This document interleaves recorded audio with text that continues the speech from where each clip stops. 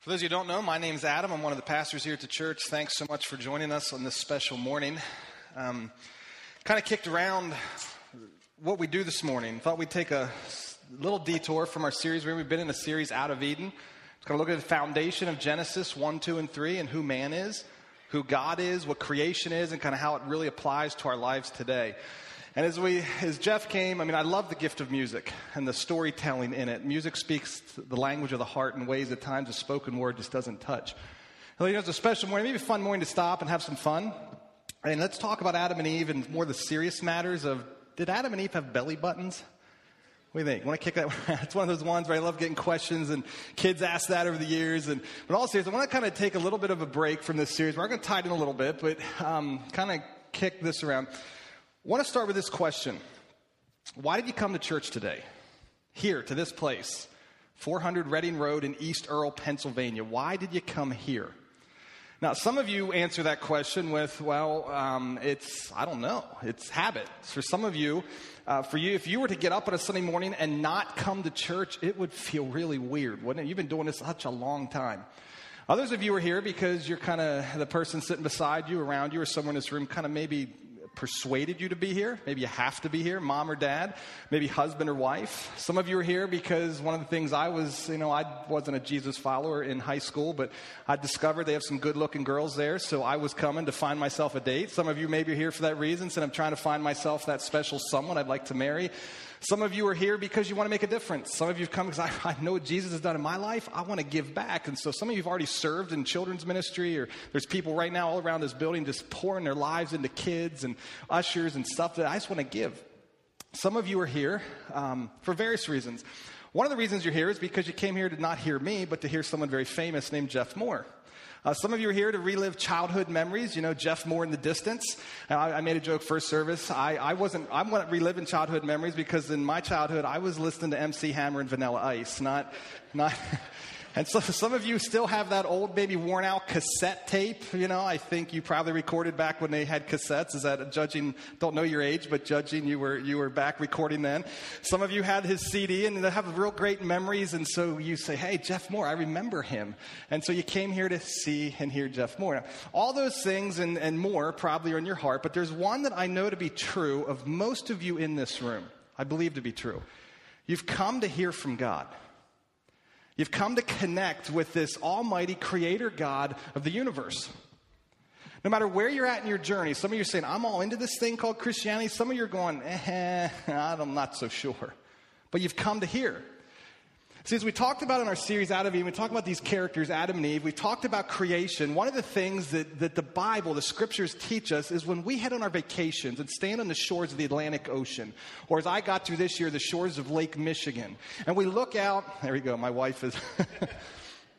She finally got me there in the summer. I've always been there in the winter. I finally got to see the beauty of it in the summer. But as you stand there and look at the majesty and feel the power of the surf hit you, and dig your toes into the sand and look out at the expanse, or you head out west to Arizona, that big hole in the ground called the Grand Canyon, and we're drawn into it, and we go maybe to the French Alps, or we look up into the stars in the sky, and we look at the elephant or the zebra, or we just consider our own human bodies. What the scriptures teach us as we look out at that, they draw our hearts to the reality that there is a creator. There's a powerful, magnificent God. Even though the atheist among us would say, you know what? If they're really honest, there's something beating inside of them that says there's more to life than the here and the now, and there's something behind this. So you've come to the place called church, because in our culture, where do you connect with this God? You go to church. It's the first thing we think about. So many of you are here today to connect with this person named God. There's a guy in our Bible, I just want to take 10, 15 minutes just to reflect on. A guy in our Bible is just in this very same position. He was not a Christ follower. He was not a Christian. He was not a person who said, yeah, I believe Jesus died and rose again, and I'm all into this thing. I'm a Christian. I'm going to follow Jesus. Hey, that was not him.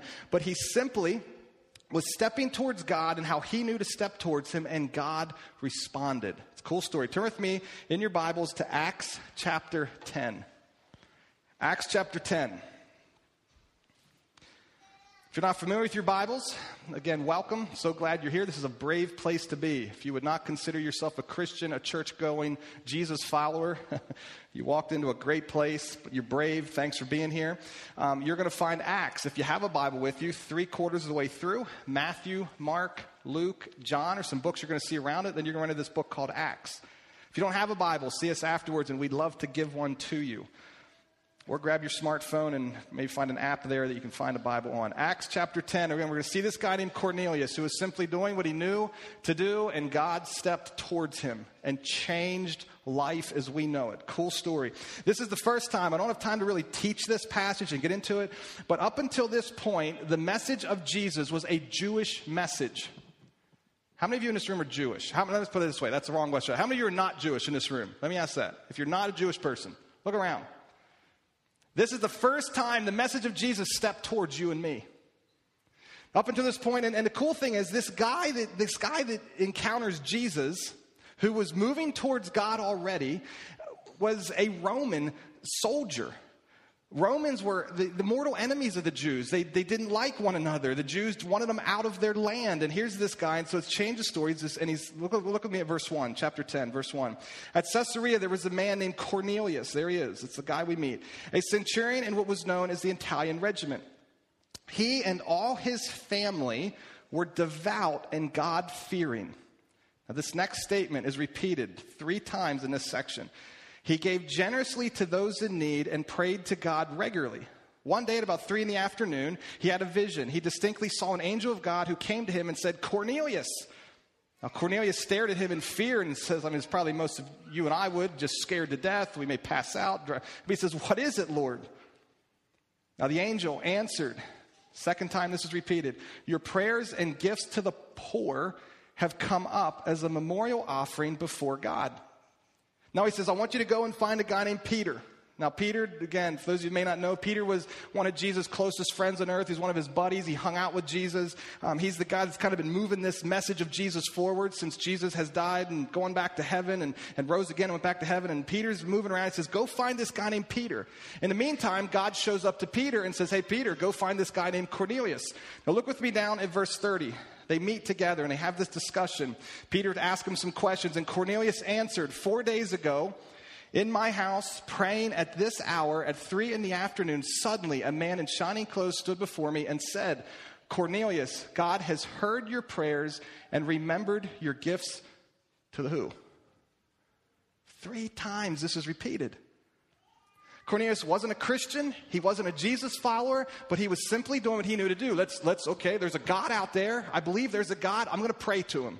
I'm going to pray my guts out. And I'm going to do something that I'm going to give to the poor. I'm going to help out those that aren't as fortunate as I am. Now, they have this discussion, and Peter, verse 34, replies. Peter's going to launch into his message. Peter's going to preach a little sermon here, kind of a small group there in the home, and here's his lesson. It says, "And Peter began to speak. I now realize how true it is that God does not show favoritism." Cool thing. Cool. Here's this guy that Peter, a month earlier, would have just, no, we don't need to do with this Roman dude. Here he is saying, wow, God's moving towards him.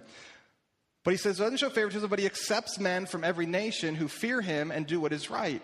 You know the message God sent to the people of Israel, telling the good news of peace through Jesus Christ, who is Lord. Then he goes out and lays out this story of Jesus, and it's all summed up in verse 43. All the prophets, meaning everything in the early part of our Bible, testify about him, Jesus, that everyone who believes in him receives forgiveness of sins through his name. Cool statement. So you've got this guy who's a God-fearing person. He looks out and he knows God is there. He considers all of creation. He considers the world around him. He says, I know there's a God. He does what he knows to do to move towards him. And then this guy named Peter shows up and says, guess what? You can be in relationship with this God. You can have peace with this God. You can be close with this God. And it happens through the person of Jesus.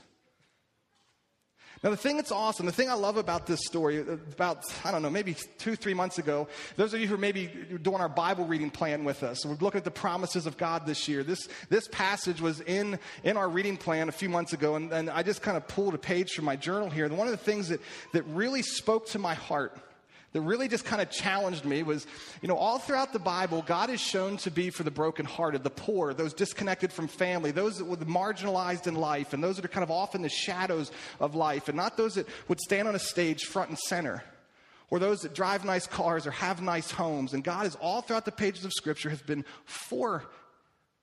He's for them.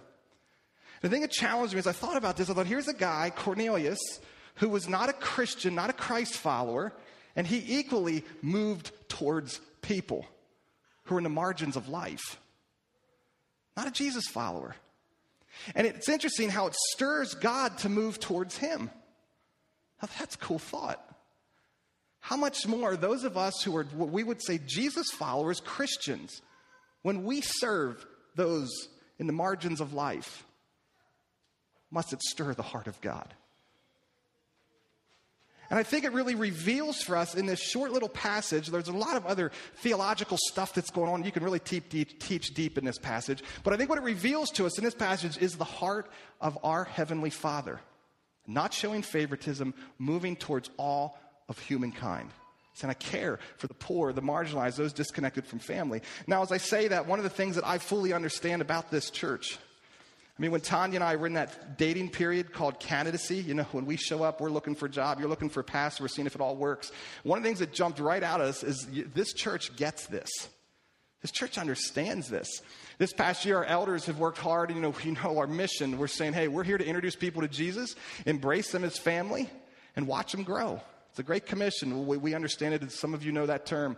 We have values, and this church has had these values long before I got here of relationship. Basically, you know what this says. You've seen it many times. Basically, it's like we understand that if we're going to get to know God, if I'm going to get to know God, I can't come sit in a closet all by myself. I've got to walk towards you, and you've got to walk towards me. We've got to do life together. And it best happens in the context of family.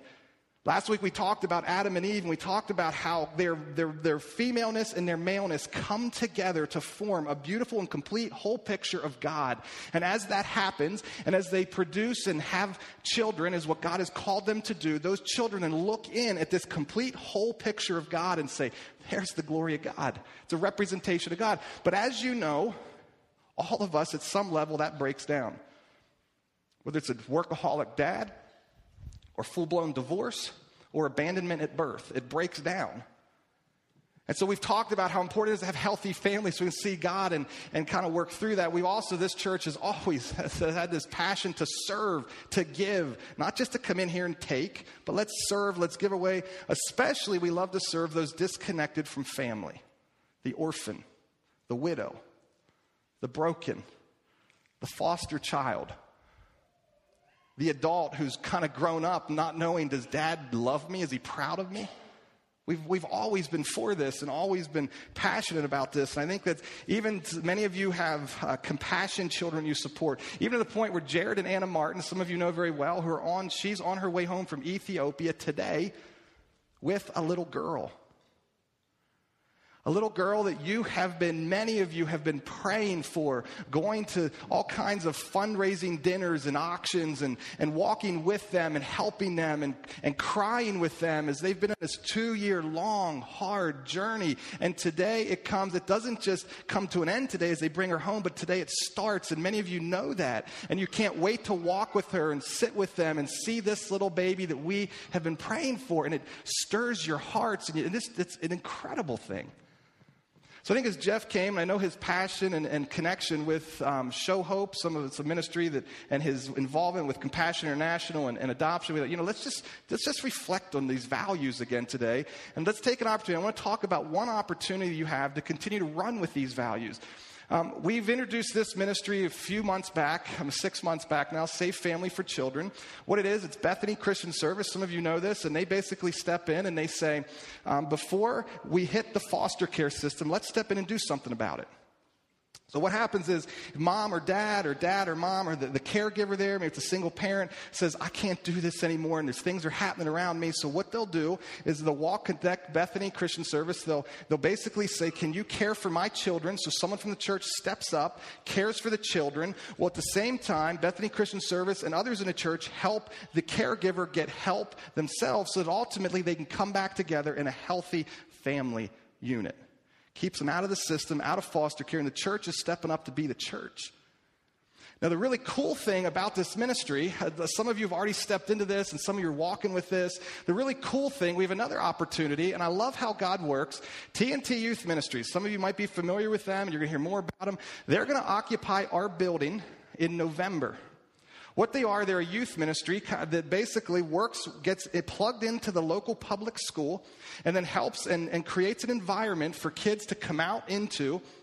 They like to meet in the church and then get the kids acclimated and plugged into the church. These are young people that wouldn't normally darken the doors of a church. Some of them come from broken homes. It's just all kinds of stories that they come and they walk with. Well, TNT came to us, and TNT recognizes something that I've shared this before, but when I get asked in the community what I do for a living, one of the things, I hate answering the question. Like yesterday, I was at a wedding, at a renewal of a vows service, and I might have been my wife and I might have been the only Christian people there, and we were really enjoying our time, and people we're sitting with get to the question, what do you do for a living?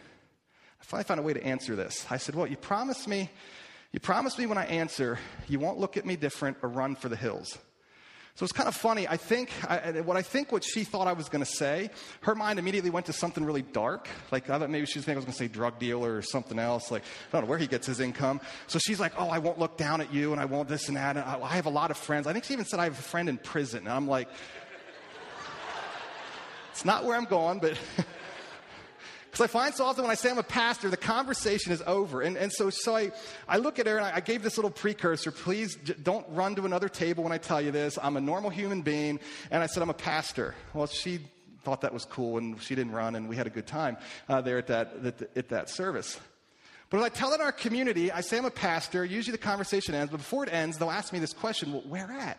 And what I've learned to do is I like to know, what does Bethany known for in the community? So I'll say, well, Bethany Grace Fellowship Church. And a lot of times, the unchurched in the community I interact with will kind of scratch their head and they'll go, where is that? And I begin to tell them, and right away this light bulb goes on. 625. And right outside of Terry Hill, you're the church with the gym. And that's how we're known, the church with the gym. I don't know why they got that big gym. I don't know. We're just the church with the gym. So TNT looked at us as the church with the gym, and they outgrew the facility they're in, and they said, could we use your gym? Amen. Our resources are here for the glory of God and to see the gospel of Jesus Christ advance. Use our gym. So our leaders worked through all the legalities of it and all the contractual stuff. And we said, hey, this is awesome. Here's the cool thing. I say all that to say TNT is a referral source to Safe Families. So what that means is TNT grows and brings kids into our building to hang out on a Friday night. Some of you have an opportunity to serve there. But more than that, as they walk with some of these kids, what they'll do is they'll pick the phone up with Safe Families and say, hey, we got a family that needs a home. We got a kid that needs a home. So guess what it gives us the opportunity to do? Not only do they come into our building, but then we get to bring them into our home and walk with them and live with them and care for them while their caregiver, their mom or their dad, is getting help. Awesome situation. Sweet, this is a no-brainer. Let's do this. Now, here's the one thing I want to just say. Here's what I'd like just to walk away with. I'd encourage you to get your passport. What I mean by that, some of you here could open your homes to kids, but it's scary. I will fully acknowledge it's scary. I've got 4 little kids myself, and I'm like, I don't know. You heard Jeff, it disrupts life as you know it. Some of you know that and are aware of that and watch your friends and your neighbors have, and you're like, no, thank you. So what I'd encourage you to do, I'm not asking you to sign up to take kids in your home. What my challenge to you is get your passport. What I mean by that is get ready. A little while ago, I might have heard this story. There was I think it was a church youth trip, if I remember correctly, down in Mexico, and some bad things happened, and one of the girls ended up in jail in Mexico. And I don't know if you remember this story, and mom and dad wanted to get to Mexico in a hurry. Well, guess what they couldn't do? Get to Mexico. Guess why? They didn't have their passports. And luckily, they knew some people who pulled some strings.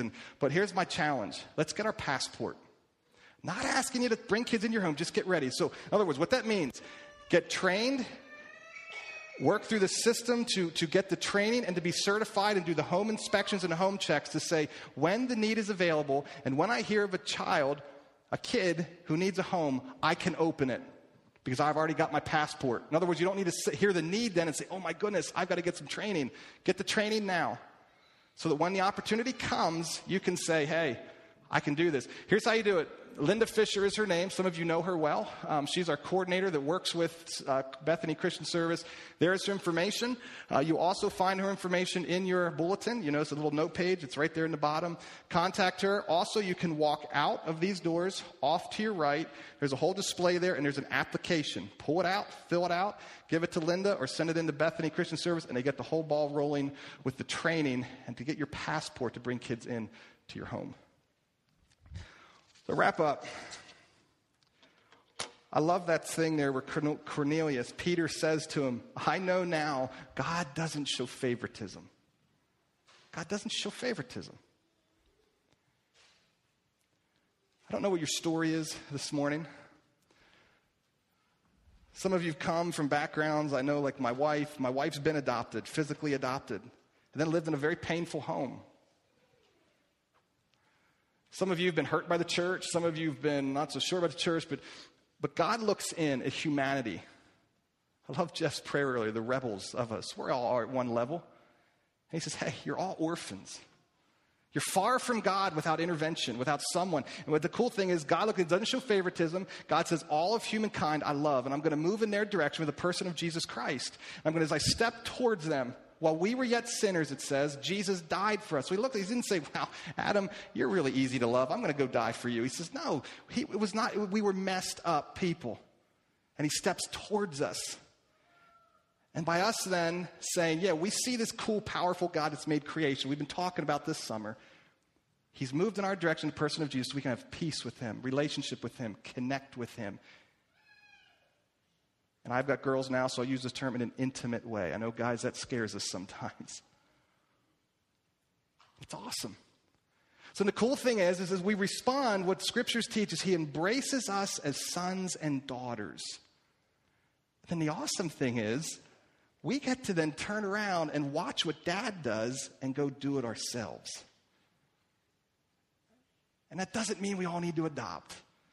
Just means we need to walk alongside of Jared and Anna and pray for them and help them financially and offer child care and child support for their other 4 kids as they work through this. But it means I get to be a part of seeing God step towards orphans, broken, hurting, those disconnected from family. What a cool privilege that is that he brings us along on that journey. God, thank you so much for Jesus. Thank you that you're a God who doesn't show favoritism. Thank you that you're a God that loves. Thank you for a God that moves in our direction. Thank you that you're a God that has a real heart for the broken, the poor, the neglected, those disconnected from family. God, my heart is that every person here has responded already to the message of Jesus, and they're already in the family, but I know there's probably some here that haven't. So God, I pray right now, if there's a person here that's been on the fence, maybe, today be the day they come home. Today be the day that they say, you know what, God, thank you. I accept Jesus' forgiveness and grace and mercy. And God, for those of us that are here that would say, I'm already into that thing, I'm in the family, may we be people who continue to reflect your heart, our Dad's heart to this world as we step towards the brokenness, the hurt, the pain, the mess at times, with broad, wide arms and a heart that says we love. God, thank you so much for this church that gets this message. In Jesus' name we pray. Amen.